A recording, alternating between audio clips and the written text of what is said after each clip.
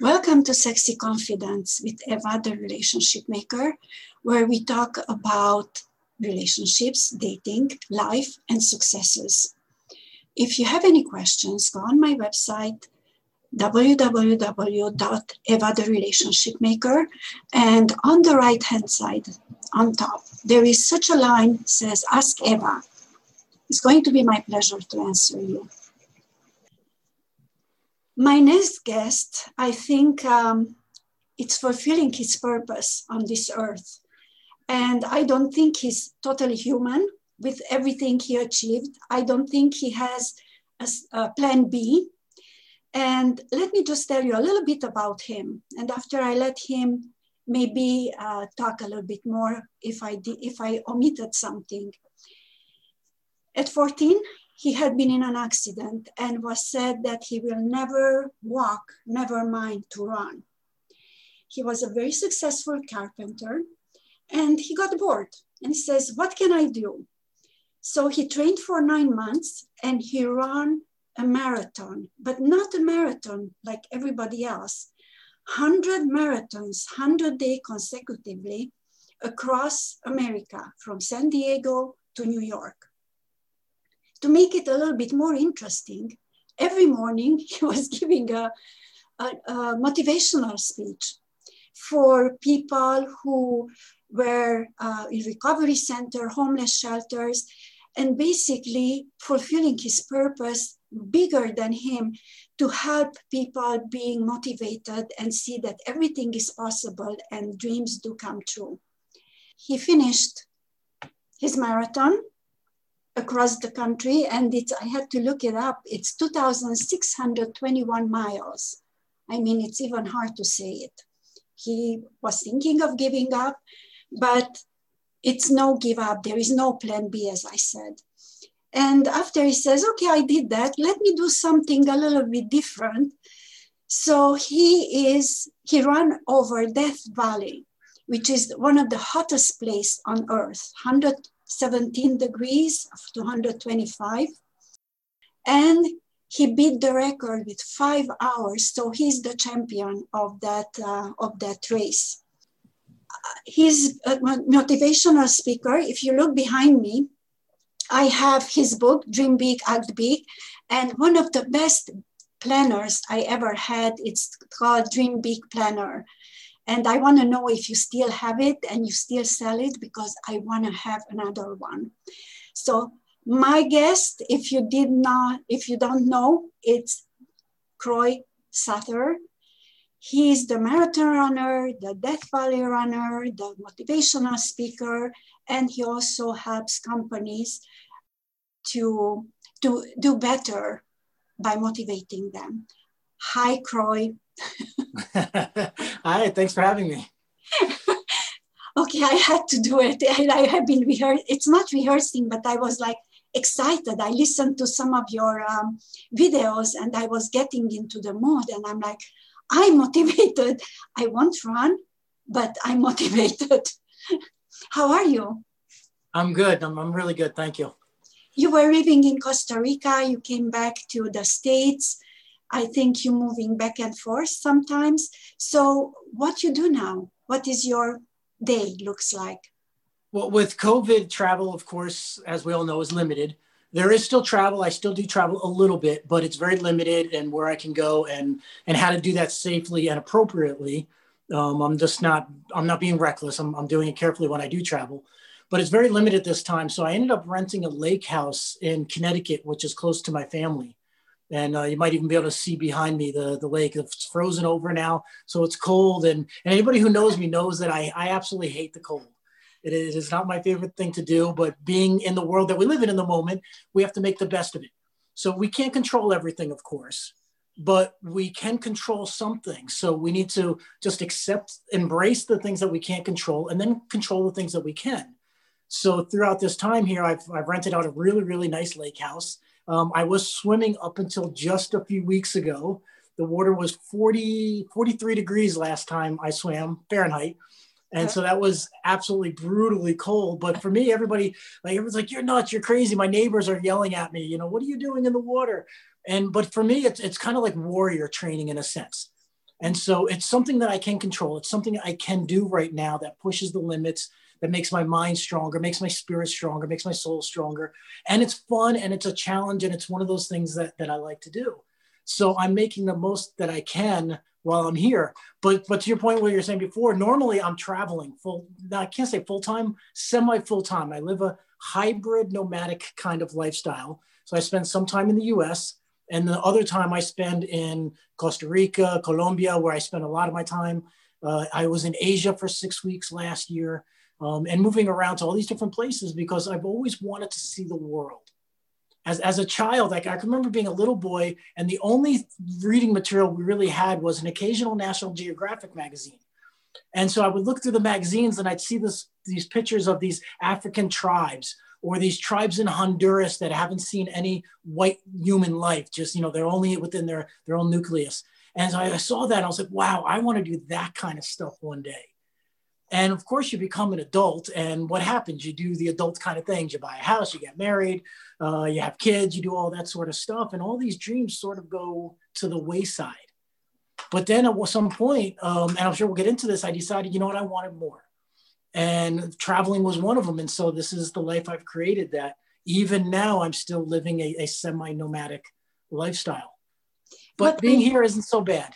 What I like about your concept, you don't say, what would I do if I would not fail? But your idea is, what would I do if I knew I succeed? And that puts such a positive term on not thinking about failing at all, but I have to do it and that's it. It's no way around it. And people, they give up, they saying the richest place is the cemetery because many dreams have been buried because people give up on it. How you keep yourself going, how you keep yourself motivating. It's even for me, who is the guy that speaks to audiences of thousands and my videos have been viewed over 1 million times, I still have to motivate myself in different ways at different times. But to go back to something you said, I want to make a little bit of a clarification. Yes, absolutely. Act as if you will succeed. But it's not that I'm not afraid. It's that I take action in spite of being afraid. So I have all those fears just like everybody else, except I learn or I figure out ways to take action anyway and do it anyway. Of course, I was scared to run across America. I was scared to death to run across America. All the money that was involved, all the time that was involved, all the training that was involved. What if I did fail? Well, you have to accept that. That's a real possibility, but I won't focus on that. And instead I focus on the outcome that I want, the success I want. So it's a really important thing. It's not that anybody is fearless. There isn't a human on the planet that is fearless unless they don't have the psychological normal connections that everybody else does. And there are a few people like that. They're wired very, very differently and not in a good way. And so they don't have the normal emotions that you and I and everyone else would have. So we all have fears. But what is the difference between somebody who has the fear and does it and somebody who has the fear and doesn't do it? And that's the big difference. So for me, a couple of the things I do, like I keep YouTube videos on that play on a loop that show very wealthy, like cars and houses and boats and vacations and things like that. So I have a visual going on. I don't like to watch the news, even though I do, and you almost can't help it at this point because the world's so insane at the moment. And it's side note here. What you watch on TV, CNN, Fox, CNBC, CBS, all those things, they are not news. There's about maybe at most 5% of that is news. And the other 95% is some, trying to think of a nice word, some person. Fear tactics. It's like brainwashing fear. It's exactly what it is. It's 95% is opinion by some talking head, and the other only 5% is actual news, actual reporting on what's happening. But the rest is fear tactics, and it's all extremely biased. So what I do, and I've got caught up in the same thing. I've got stuck watching the news, especially today in this moment. The United States president, while we're recording this, is getting impeached for the second time. So of course we want to watch that because it's like watching a car crash. Whatever side you're on, it doesn't matter. Whatever country you're from, it almost doesn't matter. You can't help but to look at the car crash as you drive by. But what I do instead is put on podcasts, or I put on the YouTube videos, or I put on some documentary. And so I force the negative out of my life as much as I can. I keep up on news and I have to keep up what's going on. I'm not sure that's even totally necessary, but I do the other part of it as much as I can have where it's some sort of motivational, optimistic, empowering sort of voice or audio or video. And if you hear some groaning, that's not me groaning. I have two puppies. So cute. And they're right by my feet here, and they're playing together. That's good. You know, so don't think like I'm breathing heavy or anything. No, I'm not thinking that. I can see you, so I know you're not. You know, it's I have never met a person who has a strongest mindset that yours. I met lots of people, but I was thinking about when you were the Death Valley, and after 3 days you said, okay, I give up. And something switched in you, and you said, no, I'm not going to do that. I'm going to go back and I'm going to do the race. And people who don't know, your brother died when you finished your marathon, the first one. And you were talking about that blue butterfly that shows up and gives you the strength. And why I'm mentioning that blue butterfly has such a meaning, not just in your life, but I met a gentleman. His name is David Maringer. He was 10 years old. He was diagnosed with brain cancer. And his only wish was, before he dies, to see the blue butterfly. They made a movie after him also. And when the blue butterfly appeared, he healed. He said, I know I'm healed. And I met him in 2006, I believe, after the movie was done. So tell me a little bit about that feel when that blue butterfly appeared in front of you. What was in your mind? Did you know you're going to make it? So when I was training to run across America, so here's the actual step back a little bit more, because this is important for everybody listening to understand, is that 1 year before I ran across America, I wasn't a runner. I wasn't even particularly even any kind of an athlete. I exercised a little bit, but in really nothing. So essentially I was a non-athlete. And with only 1 year of training, I decided to run across America. And the reason that that's important is because while the run is amazing and it's incredible, I get that. And it's almost hard to believe, even for me sometimes. I think about, I ran a marathon a day from San Diego, California to New York. I think about that sometimes like, holy cow, that's unbelievable. But it's not about the run. It's not about what I did. It's about following my dream. It was about doing more than I ever thought was possible. And it was going after the most crazy thing I could possibly think of. I had heard about a guy who ran across America. I'm like, oh my God, that is so amazing. And as you mentioned before, that was when I was transitioning from carpenter to becoming an author, speaker, expert sort of personality. And so that was in my transition. I was like, what am I going to do? And I had heard about it. I was like, okay, so that's it. So I start training. I'm 7, 8, 9 months into the training. I'm getting really close to leaving California for my run. And that's when I get a call from my dad. And my dad calls me up and he says, your brother, he's dead. I'm like, Darren, how can Darren be dead? He's only 43 years old. And he's like, get down here now. And, through my dad's tears. And so we go down to the hospital and my brother had a heart attack, just gone. There was, nothing you could do. It was just one of those things. And so while I was training, running then became my therapy. And so had I not had running already in my life at that moment, I don't know if I would have been able to transition losing my brother, who was my hero all my life. I don't think I would have been able to manage that nearly as well. And so I would run, and I would run a lot, and give me enthusiasm and motivation and inspiration, kind of out of a negative way, out of loss, as well as the inspiration of doing what I wanted to do.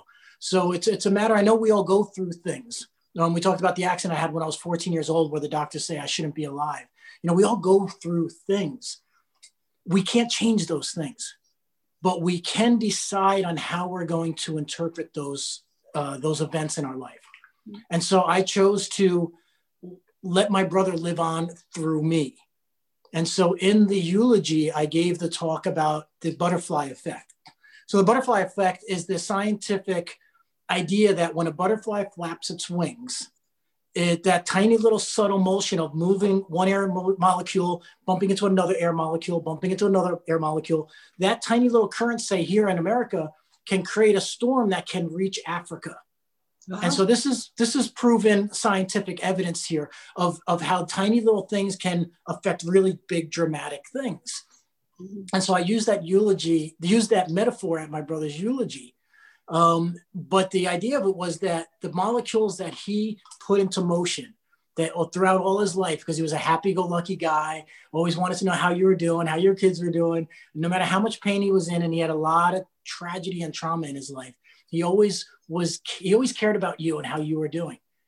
And so the air molecules he moved through his life affected a lot of people, making their life better in some little way. We'll never know how those molecules changed. But I know from knowing my brother, how he lived his life, that he did make change throughout the world.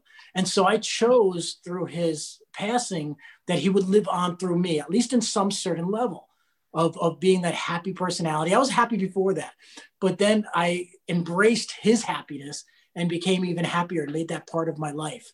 And then decided to run with him, metaphorically, of course, as I was running across America. So I would often run. I would think about him as I was running. I would often cry when I was running. I would get to like a beautiful sunset or the end of a marathon at the end of the day, or a new city. And I would talk to my brother as I was running. And, he's not there physically, but he's still there with me. And so when I ran across America, I completed that, ran a marathon a day for 100 days across America. One more year of training, and then I'm running through Death Valley. And so Death Valley is the hottest place on the planet, and it's considered the hardest foot race on the entire planet. 146 miles from the lowest point to the highest point in the United States, continental United States. And I'm pushing a cart that's filled with food, water, and supplies, because this run is 146 miles without assistance from anyone.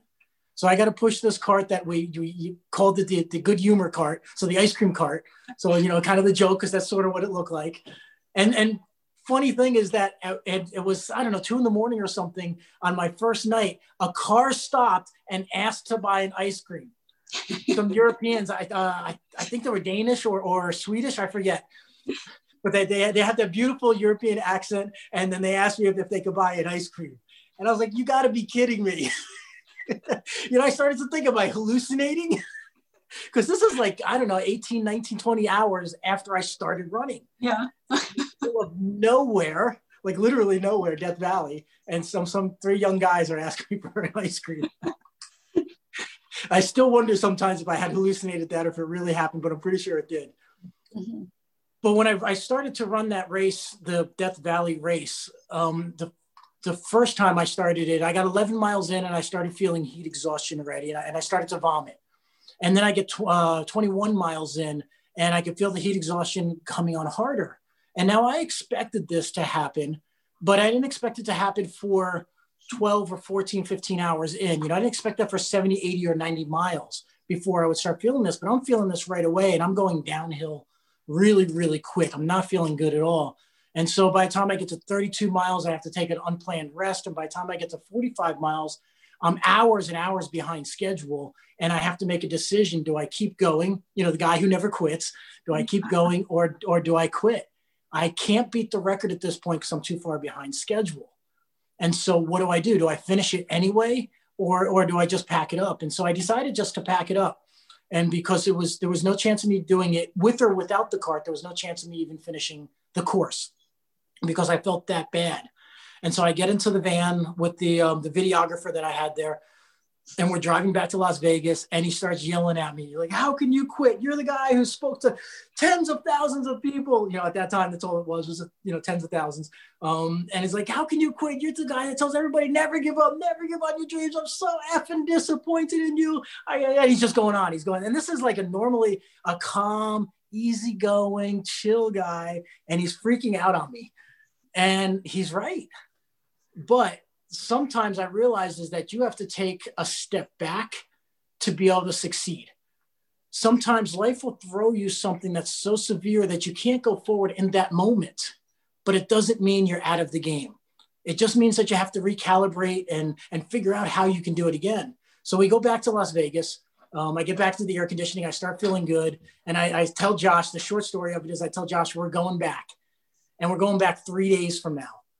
So 72 hours later, I'm back, not at mile 45 or 32 or 21 or 11. I'm back at mile 0, starting the whole race over again. So it's just me. It's a race against the clock. So it's just me and the finish line and the clock. And that's the only 3 things that matter is, you know, can I do it and beat the world record, which at that time was, gosh, I don't remember, it was like 86 hours or something, the current record at that time. So I get to the start line. This time there's no media, there's no fans, there's nobody there. It's just me and my videographer, and that's it. And so I'm at mile 0 and I start. And I get to mile 11, the same place that I was throwing up. I was literally puking on my sneakers. And the same place that I was throwing up is where I see this little blue butterfly. And it's a beautiful blue butterfly, kind of like a blue monarch butterfly that has no reason to be in Death Valley. These aren't the kind of animals that are there. The only thing that's in Death Valley are scorpions and rattlesnakes, essentially. But yet this little blue butterfly comes up, flutters in front of me for a few seconds, and then flies away. After my brother's eulogy, my sister calls me up 3 weeks later, and she says, I'm going to get a tattoo in memory of Darren. You know, will you come with me? So we go to the tattoo parlor, and on her right shoulder, she gets a tattoo of a blue butterfly, the same kind of butterfly that I saw in Death Valley. And so, whoa, girls, the dogs are knocking over the camera. And so when in Death Valley, I see this little blue butterfly and I talk to it and I say, hey, never quit. Because he was one of the people who taught me that no matter what, you never quit. You get back up and you do it again and again and again until you get the success that you want. And so I start moving, you know, I'm with my brother again. So he's not gone, you know, he's there with me. He's not there physically, but he's still there in energy and in vibration and whatever your religious beliefs are, you know, he's there with me in some form or fashion. And so I get to mile 22, 32, mile 45. I'm way ahead of schedule this time, ahead of the schedule that I had ever planned that I would be. I couldn't believe how fast I was going. I go down the valley and then I come back up the valley and I get to the top, then eventually get to the peak of Death Valley, the peak of Mount Whitney.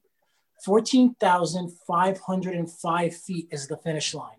Wow. I take a picture of the medallion that's on top of the rock that signifies the actual point, the highest point in America.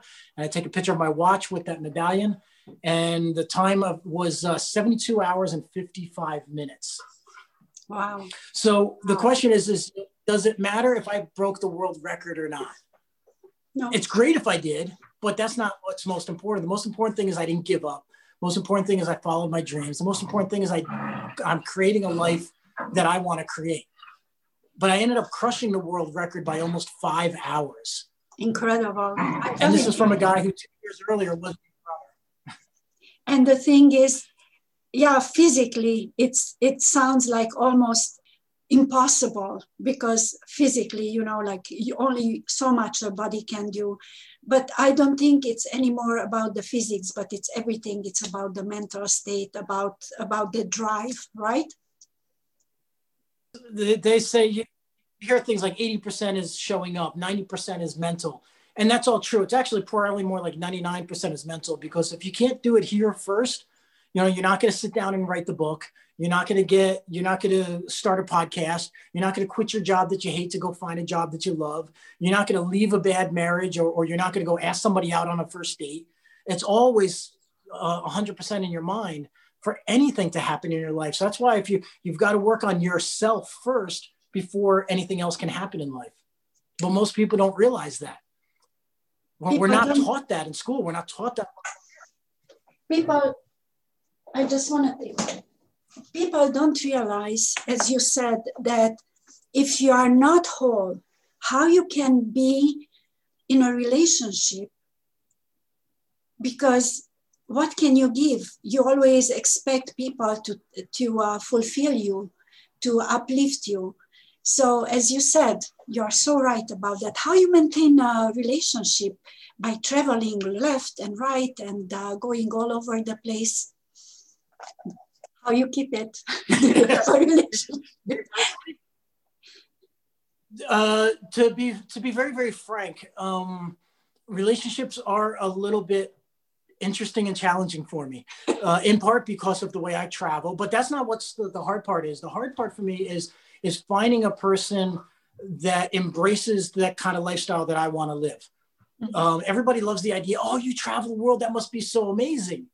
But then once you start doing it, you realize it isn't all glamour and Hollywood. It's a lot of work and scheduling and planning and money and living a different kind of lifestyle and having your family asking you about, how can you live like that? Why don't you just buy a house and settle down? Why don't you get married and settle down? I don't want to settle down. I want to level up. I want every year of my life to be a little better than the year before, every decade to be dramatically better than the decade before. And I refuse to settle down. I hate that phrase. I absolutely hate that phrase because to me, that means you're giving up. Even if you're a traditional relationship where you're married, you have a house, you never travel other than maybe vacation, you should still not be settling down. You should be leveling up your marriage. You should be leveling up everything about you and your life so that it's getting a little bit better. Because if you're not growing, you're dying. There is no stagnant. There's nothing stays stagnant. It grows or it dies. And that's it. It's either moving up or down. And so if you're not growing in your relationship, well, then by default, you're dying. And then you're either going to end up in a divorce or you're going to end up in a relationship that you're not happy with. Neither one of you are happy with. And so what kind of life is that? And that's, as sadly, is the majority of people. Yeah. They stay in a relationship they don't like, or they stay in a relationship that they refuse to put the work in to make it better. I'm not saying you should go get divorced, but I'm saying you should put the effort in to make sure if you do get divorced, that is the right choice. But a lot of people give up without putting the work in and get divorced too quickly. Everybody thinks that it's like life. It's easier if I just move on. And they don't do the work. I'm going to be successful, but I don't have to do the work. I think business and relationship, it's such a close idea because you do have to have a goal. You have to negotiate. You have to have communication open. So it's not that people think it's, oh, I'm in love. No, you're not. You are infatuated. Love comes first, later on, maybe down the line, 10 years from now, because it's something very different. And I think whoever is going to be with you has to be also willing to grow, has to be willing to accept your lifestyle. Maybe she cannot travel, but you want to travel. So is she prepared for 4 months or 3 months to let you go? Right? Well, that's just it. Women tend to be more security-based personalities, generally speaking, than men are. Men tend to, or at least especially me, tend to be adventurous. I can, if somebody called me up tomorrow and say, hey, we're going to Thailand, and if we could get there at the moment, I'd be packing my bags right now, and I would go. So it's finding a person that embraces that, which there are people that do that, but they've also got to be growth-oriented. They've also got to be spiritually oriented and some other critical things that are important for me and for us to get along.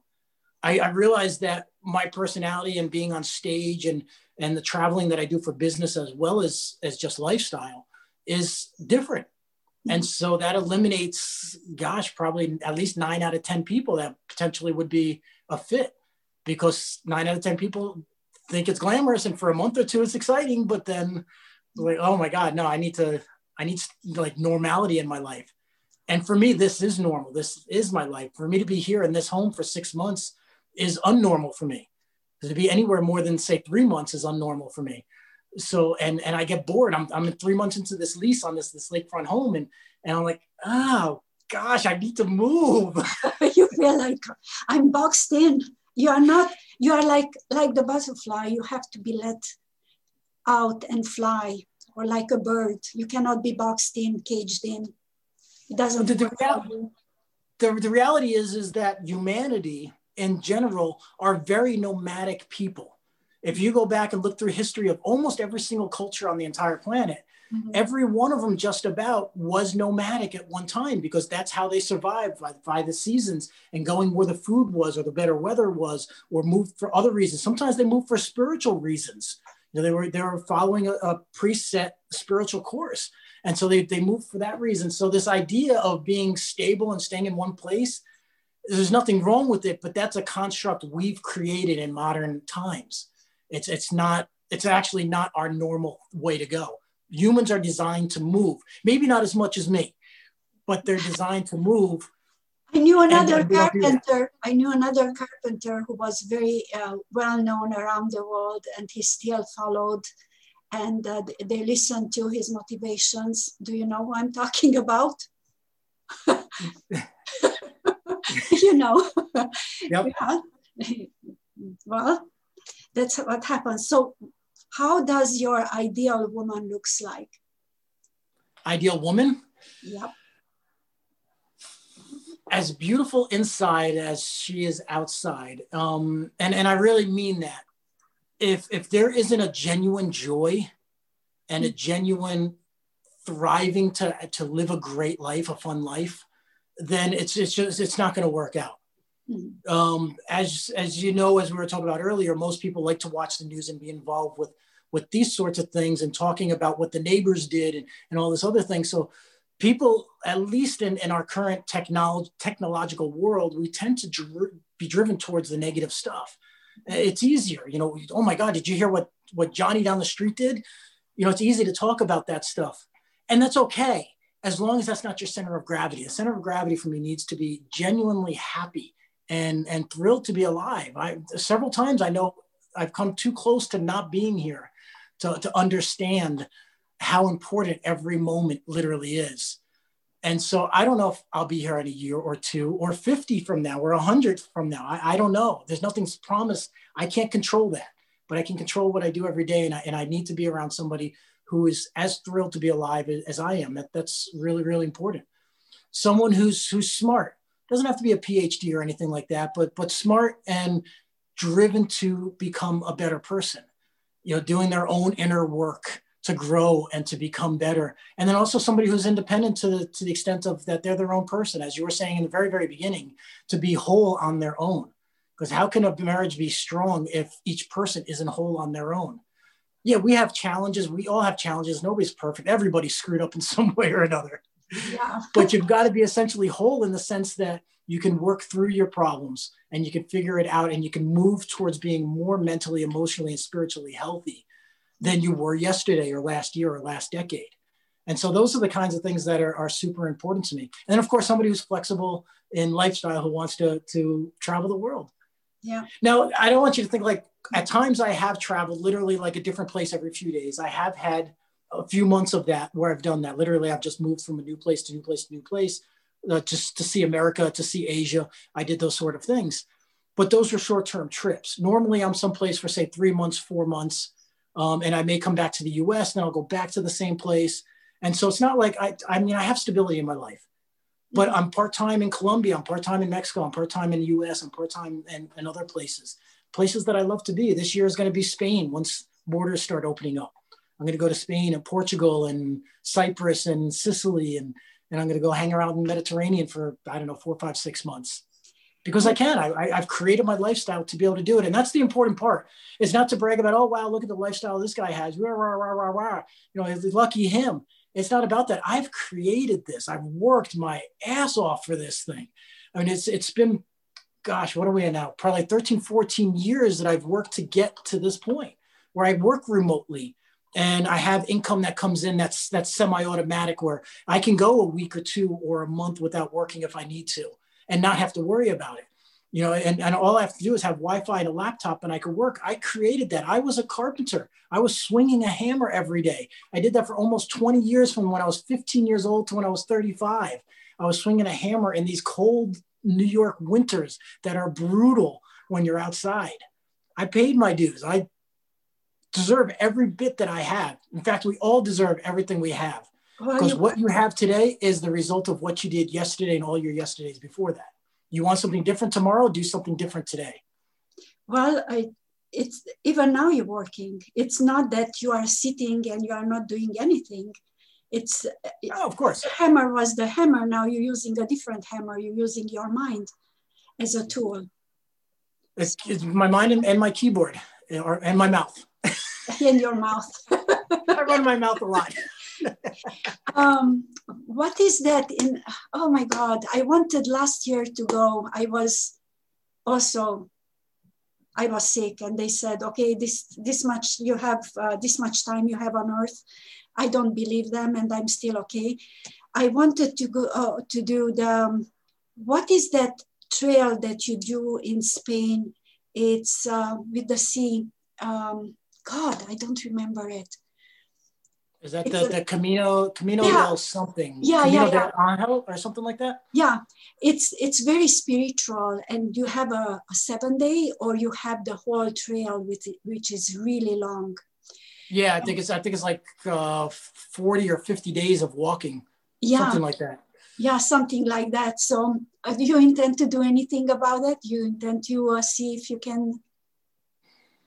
El Camino. El Camino, yeah, the path or the way, one or the other.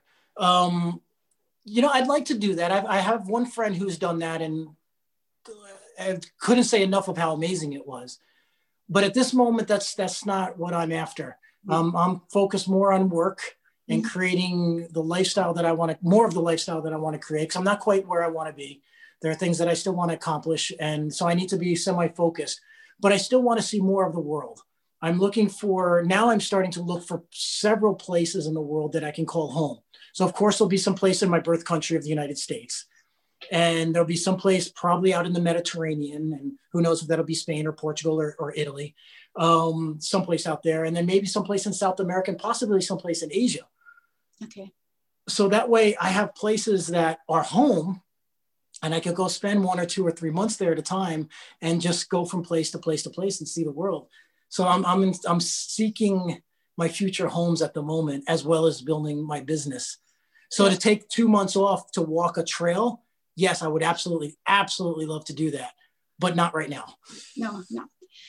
But, and also you're seeking a partner who would be by your side or support you or to be with you and be on the same platform as you are, right?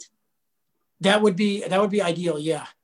And this is probably something important to mention too, because there's probably a lot of single people listening to this, single that are later in their life like we are, and thinking, oh my gosh, this, dating again now, I'm 40, I'm 50, I'm 60, whatever. And I get that, because sometimes it's so great being single, and then other times it's like, oh my gosh, this is horrible. But I'm happy being single. I'm happy being by myself. I like my quiet time now. I didn't in the beginning, but I do now. In fact, I crave it now. So even when I am in a relationship, it'll have to be important to both of us that we have moments that we're alone, and that could, I don't know if that means together in the same house, or if we're like, we go for a week, it's like, one person goes see their family or whatever. But there's times that I just need some quiet time to be with me and meditate and work on myself, and not to be with other people, but literally to be with me. I hear you. I kind of like my own company, not always, but often. But listen, if you don't like your own company, how you can expect some people to like your company, some other people? Absolutely. You have to, I think with age, and don't start boxing in 50, 60, age has nothing to do with anything. I think when we get to a point that we can sit still for a moment, it's already a big achievement. And I think people who live their own lives in full, as you do, they don't have time to gossip about neighbors, about anybody, but the only time they have is to set goals. So it's absolutely perfect. I think if somebody is that open-minded, and I'm sure there are other ladies open-minded, and you are very good looking, you are very successful, you are very determined. Ladies, give me a shout or give him a shout. You can. So Yeah. But the point I was making before is that there's this negative connotation to being single, especially for women, probably more so for women.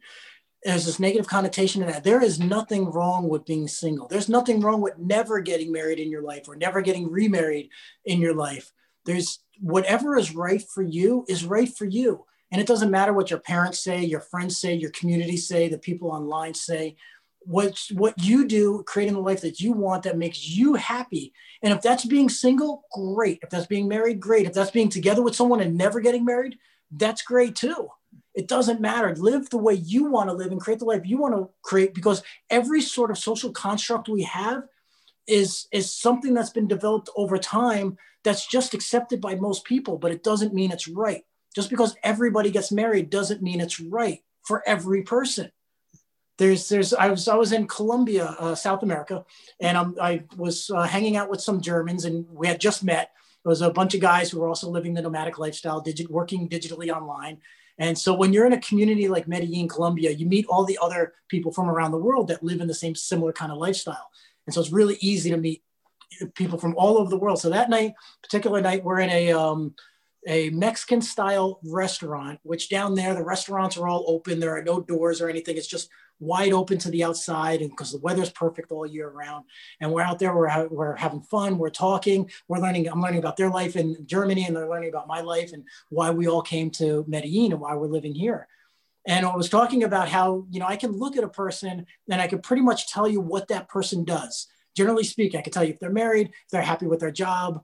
Often can tell you what country they live in, sometimes even what section of the country they live in, because I've met so many people and I could see the patterns. And so he's like, I don't believe you.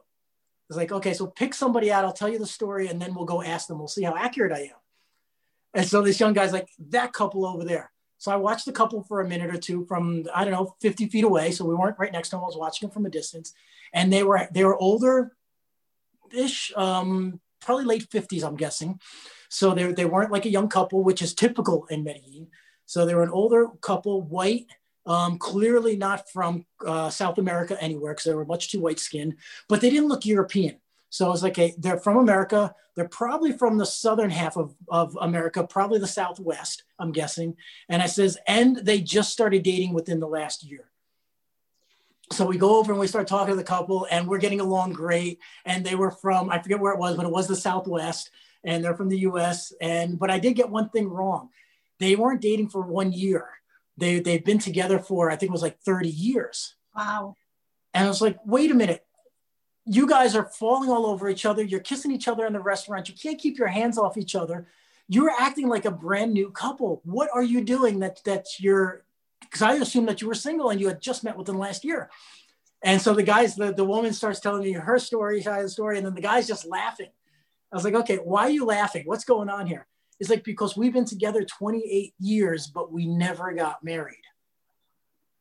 Living together, living like married couples, but never got married. And they're happy and they're thrilled and they travel the world. They both have regular jobs in the US and they accumulate their vacation time and they go places for a couple weeks at a year, a couple times a year. And this is how they live their life. So who's to say marriage is right? They were clearly happier than most married couples I've ever met. And so maybe that's right. Or maybe it's right to get married. It doesn't, the point is, it doesn't matter. Do what makes you and whoever's in your life happy. It's an institution. Marriage is an institution. It's good if you have kids sometimes, but really, I love my life now. And being married, it's like, if it doesn't work, you are always complaining. You are always unhappy. It doesn't make sense. It's like, be free, be happy. It's like, that's it. I certainly would get married again when I meet the person that I'm certain that would somebody I'd be with. Because at this point now, I know enough about people's psychology and my own experiences in life that I would know when it's, okay, this is going to work. Or if it's not going to work, then you get out of the relationship. So I would certainly get married again. I have no issues with marriage whatsoever. I don't have any problems. I'm not against marriage. I'm not against being single. I'm not against being married, but being together, but not married. What I'm against is doing something that is not in line with who you are. Mm-hmm. So if that's being single, great. If that's being married, great. If that's just being living with somebody, great. If that's being with another woman or another man, great. I don't care, but do what's in alignment with you. That's what bothers me, is that we have this humanity, culturally speaking, this is almost universal across every culture on the planet, virtually, as far as I know, is that we are taught to accept less than we should have. We're taught to accept good enough. And we're taught this from tiny little babies, that we should be good enough. We should be happy with what we have. We shouldn't be greedy, quote unquote, greedy. We shouldn't expect more. We shouldn't have more than other people. It's more spiritual to be broke than it is to be wealthy, which isn't true. It isn't true at all. God wants you to be wealthy. And if you're wealthy, that's a blessing from God, whatever you believe God is. And so, but we have all these constructs that we're supposed to be unhappy. I think that's all BS. I think our construct should be do whatever makes you happy, assuming that it's, it's legal, it's legitimate. You're not hurting anybody, including yourself, that you're living a good life. And so I think we should have more of everything we want, as long as we're a good person doing good in the world. Nobody can live your life. And as you said, you don't know how long we have. Life is unexpected. We never, like all this fear, I don't understand, because when your life is up, nothing you can do. And if you're meant to live, you're going to live. But really, nobody lives your life. Nobody pays your taxes. Nobody pays anything. So I don't know. I never understand the involvement, even of parents or the kids in parents' life. I think it's just we are born alone, we die alone, and I think we make the decisions alone, and that's the best way to live, because you are true to yourself. You have to be true to yourself, whatever that means. Mm-hmm. And if that means that some people will be disappointed or not agree with it, that's their journey, not yours. And it's not to be like, oh, well, I don't care what you think. Of course we all care what the people, our family and friends think. It's not about that, but it's about living what's true to you, living your true north and going in the direction of your goals and dreams. And then the people who are meant to be with you will be with you. And there's also no rule, because I know a lot of people, every client I've ever had has this going on in their life, or have had this going in their life, that there's a family member that is a thorn in their side, because it's a mom, it's a dad, it's a sister, brother, whoever, that is constantly telling them how wrong they're living their life and that they're doing things wrong. And yeah, they're doing things wrong in that person's perspective of the world. But that doesn't matter. You don't have to stay connected with family if they're being toxic. You don't have to stay connected with family if they're being abusive. You don't have to stay connected with anybody if they're not supporting and helping you grow. It doesn't mean divorce them altogether, but keep your space in a way that's healthy for those people who are toxic in your life. And if the person who's toxic is somebody that's very intimate to you, like a spouse or a parent, then you have to do something to fix that or get out. Because there's no reason to have anybody toxic in your life, even if they're blood. It's so interesting. I'm going to go back just one thing at your book, and we're going to finish it up soon. Here are some main strategies to being world-class loser, and there are all strategies to be a successful. And actually, to be a loser, it's so much work. You mentioned 23 ideas of how to be a loser, and it's only 9 to be successful. So that doesn't give you an idea what is easier and where you should step. I don't know what would. It's like, it's really interesting. Do you still sell those planners? At the moment, I do not. The planner is out of production at the moment. I still have a few more pages, so I'm going to use it up. I stopped at one point. Certain things came in my life that I didn't want to deal with. But yeah, now it's different. By the way, if you would like to hire Kroy as a speaker, or you are giving some workshops, Bulletproof Mind, High Performance Productivity, Dream Big Life, and Social Media and Business. I'm going to leave everything written on my podcast. And I read this and I really love this one. It says, there are those who teach, there are those who live it, and there is Croy. I love that. I think it's so perfect. So, well, when are you going to take off again? Soon or not? You don't know? From the time we're recording this podcast, it will be about 3 months. So the end of April, my lease is up. Okay. And it'll be right after my daughter's birthday. So I'll be here through her birthday. And then usually I go away for the winter because I can't stand the cold, and I come back for her birthday. This year it'll be a little bit different, but we'll still be in a little bit of a weird transition in the world. So travel won't be fully open by the summer, although it'll be starting to open. It should be anyway. It looks that way. But either way, it's even if I stay within the US, there's a couple of places in the US I'd really like to see that I think I would potentially like to make home. Asheville, North Carolina, Greenville, South Carolina are two amazing places. Jacksonville, Florida keeps popping up for some reason. Many people move to Florida. I just heard this morning. I like North Miami area, but I don't know if I want to be in that tropical of a climate all year round. I would like to go back to Austin, Texas. So worst case scenario is if travel isn't open, I will be able to drive around the United States and be smart and cautious about traveling here. Good. But for your listeners too, if they go to my website, just go to croystather.com. Right on the homepage there's a couple of things that they can get for free. There's some audios they can get for free. There's some programs they can get for free. And so there's ways that they can sign up. And if any of your audience has a podcast and they want to have me, reach out to me too. And I've actually been, this is kind of interesting. And for the people who are business owners that are listening, they may find this interesting. For the last couple of years, I've been sort of underground in a way. I've been out of the public eye. Things changed in the speaking world, especially in this year. And so I've been focusing on my online business. And so I've been doing a lot of things very, very, very successfully that nobody's really heard of, which is kind of cool in a way. So I've been building my automated income on its side. So I've been kind of out of the public eye for a while. So now I'm getting back into podcasts and doing interviews and shows and videos and audios that everybody will start seeing soon. So everything I've been working on for almost the past 2 years is going to finally come to light, which is exciting. So, and that talks about this whole thing where we're in lockdown. We can't leave the house. We can't travel, all this other stuff, but we can control what we can control.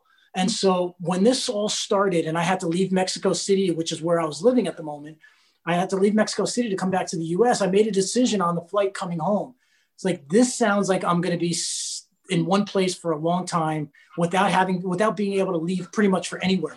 Coffee shops are closed, restaurants closed, everything's closed. So essentially I'm going to be home for 6 months or so. Turns out to be, it's a year now.